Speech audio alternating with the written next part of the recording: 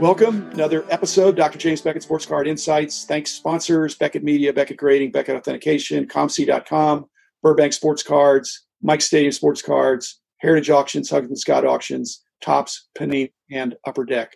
Great sponsors, patronize those. While I've got Ben Wilson here, it's good to say that there are several other outstanding podcasts that I listen to, including About the Cards. So, Ben, we had an origin issue a little while ago, but today this is kind of anything goes, dueling questions format that I've done a couple times now, and it's a little more dynamic. It's kind of like Hobby Hotline, where Ben and I were both on. Ben was one of the hosts, I was a guest, but as I pointed out, I didn't really get to ask questions. They were asking the questions. So the fairness of dueling questions, back and forth. Ben gets to go first. Ask me a question. I'll try to answer reasonably succinctly, and then it's my turn, and we'll go back and forth. So welcome, Ben. Thanks for your service to the industry, and welcome to the show, and hit me with your first question. Sure. Thank you once again, Jim. I really appreciate being invited on. When Beckett was big in the 80s, it was extremely important for us to have a price guide to know the valuation of each card. Speed up. Now we're in 2020. Everybody's got access to all different ways of finding out in real time the fluidity of a card's market. Can Beckett in print and online, can they keep up? And does the hobby really need a price guide like we currently have with them in today's market? I don't want to be misquoted here, but it's impossible for a person, no matter how talented, to completely keep up. The data is so massive now, so there has to be some aspect of the data that's out there for the really expensive cards. I think lots of different people besides just the Beckett Media people are trying to get a handle on what they're going for. But some of the cheaper cards, it's really hard to keep track of what's going on. What I've encouraged to do in this shelter in at home situation is branch out, and if you're trying to get some sense of whether something's a good deal or not, you ought to try to explore. In the old days, I think it was simpler. You just could look in our price guide, and we had a pretty strong market share, and you could have been done, say, in '86 when you got started. Sure. Nowadays, people are checking out eBay. They may, Heritage Auctions has their own research situation. PWCC has research of theirs. I said ComC, eBay, Beckett, Rob Ferris. There's any number of selling prices and buying prices, and I've encouraged people to use this time at home to explore different selling platforms and try to get a handle on these other ways that cards are priced to get an understanding. Even the SMR, which is not was not our thing, but there's different ways to get prices on graded cards. You need to know if those listings are considered to be conservative or considered to be more liberal. I mean, again, you're the economist. I just think more data is good, but there's too much data now, and you can't. Sure. You can't go to a show and then look up cards one at a time unless you're looking for really expensive cards. You've got to have a sense of am I way overpaying here, or is this a steal? Okay, tough question, Ben. Let's see. I've got a bunch of sponsors, and I list them out every time, and I don't really go into it a great deal, but I talk to them on some level over when I contact them, and I don't know that I have a whole lot of influence anymore in the industry. But if you were me, what kind of feedback would you give to an individual or a group of the sponsors that I have? I have these 3 card companies that all have kind of monopolistic single sport licenses. I've got a couple of really good auction companies, a couple of card stores, and then ComC, and then the Beckett Media entity. So is there anything you'd want, any burr, in something you think they ought to fix, or that could be improved, or you'd like to put on the table? If I, we don't have sponsors on our podcast because we don't want to be seen as, a shill. We want to be able to speak openly and freely about what they're doing great, which we do, but also things that we're. That's why I'm asking the question. So yeah, and I'm not happy with my sponsors. No, I am happy with my sponsors, but right. They're not perfect. And I'd rather hear it from your perspective. What's something they could do better, or that they're not seeing? Really, without being in a conference room with them, I don't know. I can't speak for what they do and don't do. I know that their interaction, specifically on social media, is limited. I know that all of the companies have it. I think Upper Deck is fantastic.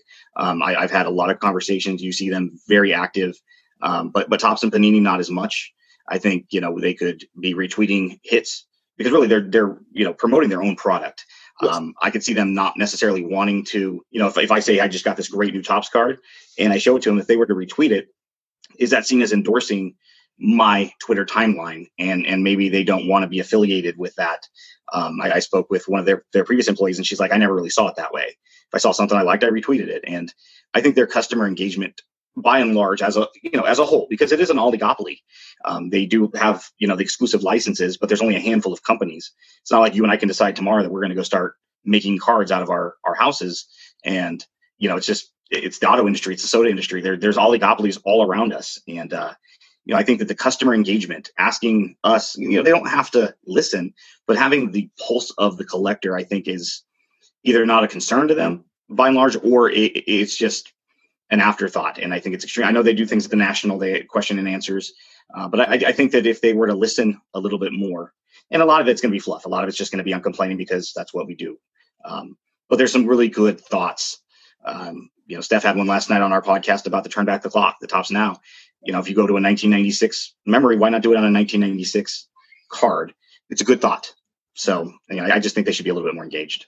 Well, yeah, I think they could. I hope they'll receive that. Basically, if you throw some good ideas at them, I hope they'll take them under advisement, and that's part of the power of the digital media. That anybody can grab a microphone, but you guys have kind of stood the test of time, and you have a following. I hope that they're listening. When I talk to the different people at the different each of the companies, I've had them on, and they're not trying to mess up or anything. It's just there's a lot of noise out there, and I don't regard your podcast as noise.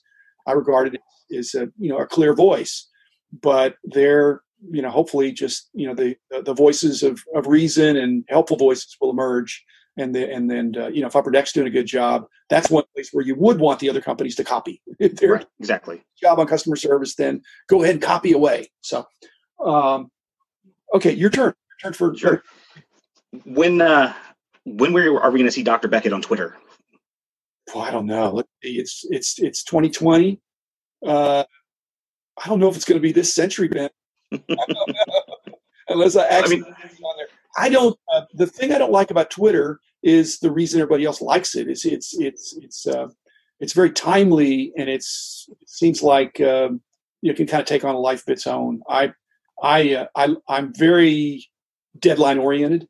Sure. So I have no trouble having a podcast every day, and it's 15 minutes, and I had deadlines every week for a different sport, and I've never really missed.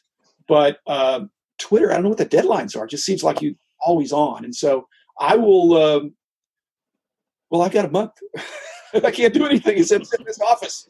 So I will consider it. And, you can, we can talk about that offline, because I think I can't see how I'd be adding value. My podcast is more on more reminiscences and talking with other people about what's going on. Whereas the Twitter just would seem pretentious for me, because I've been. Gotcha. Okay. Next question for you.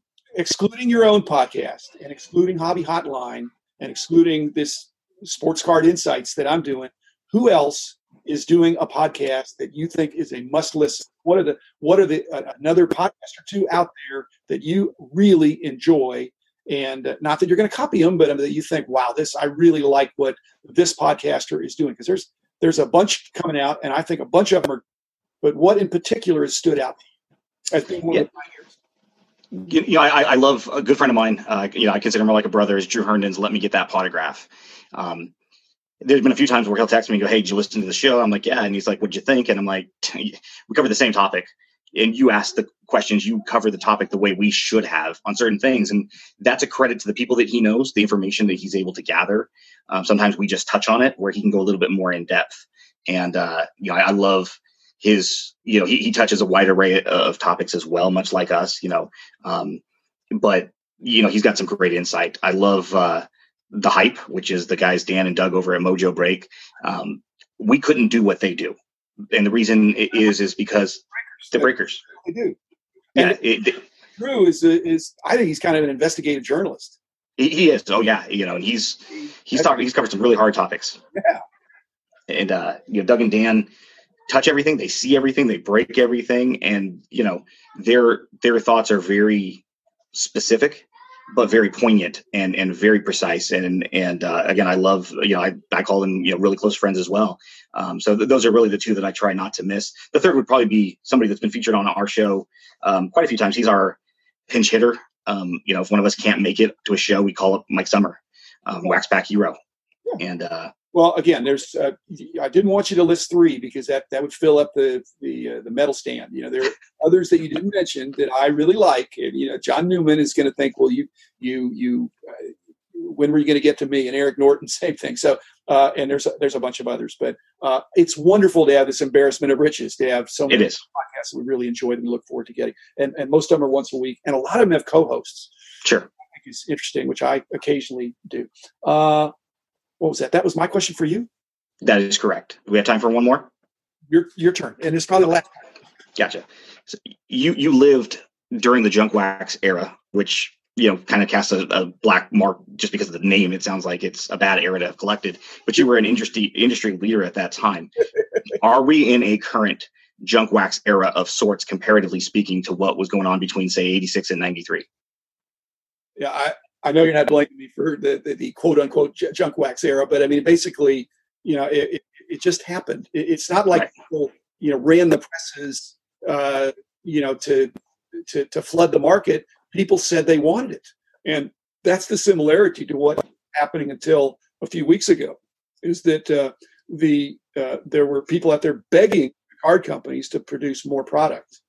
And the difference is, I think, for the most part, was a pretty high percentage of product being produced and opened, and that's thanks to the breakers. Okay, now what's happening to all these base cards? I don't know, but that's frankly not much being figured out in value for a lot. I mean, I know you care about them. I care about base cards, but a lot of the people now they're looking for the big hits.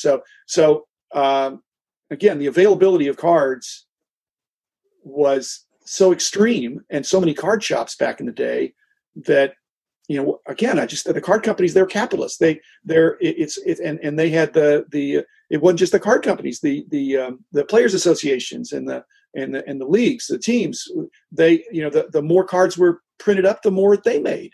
And so everybody, so the problem is it got into the black tulip situation or whatever it was unsupportable at that point. And, one of the silver linings of the COVID-19 could be that instead of the bubble popping, some air has been let out.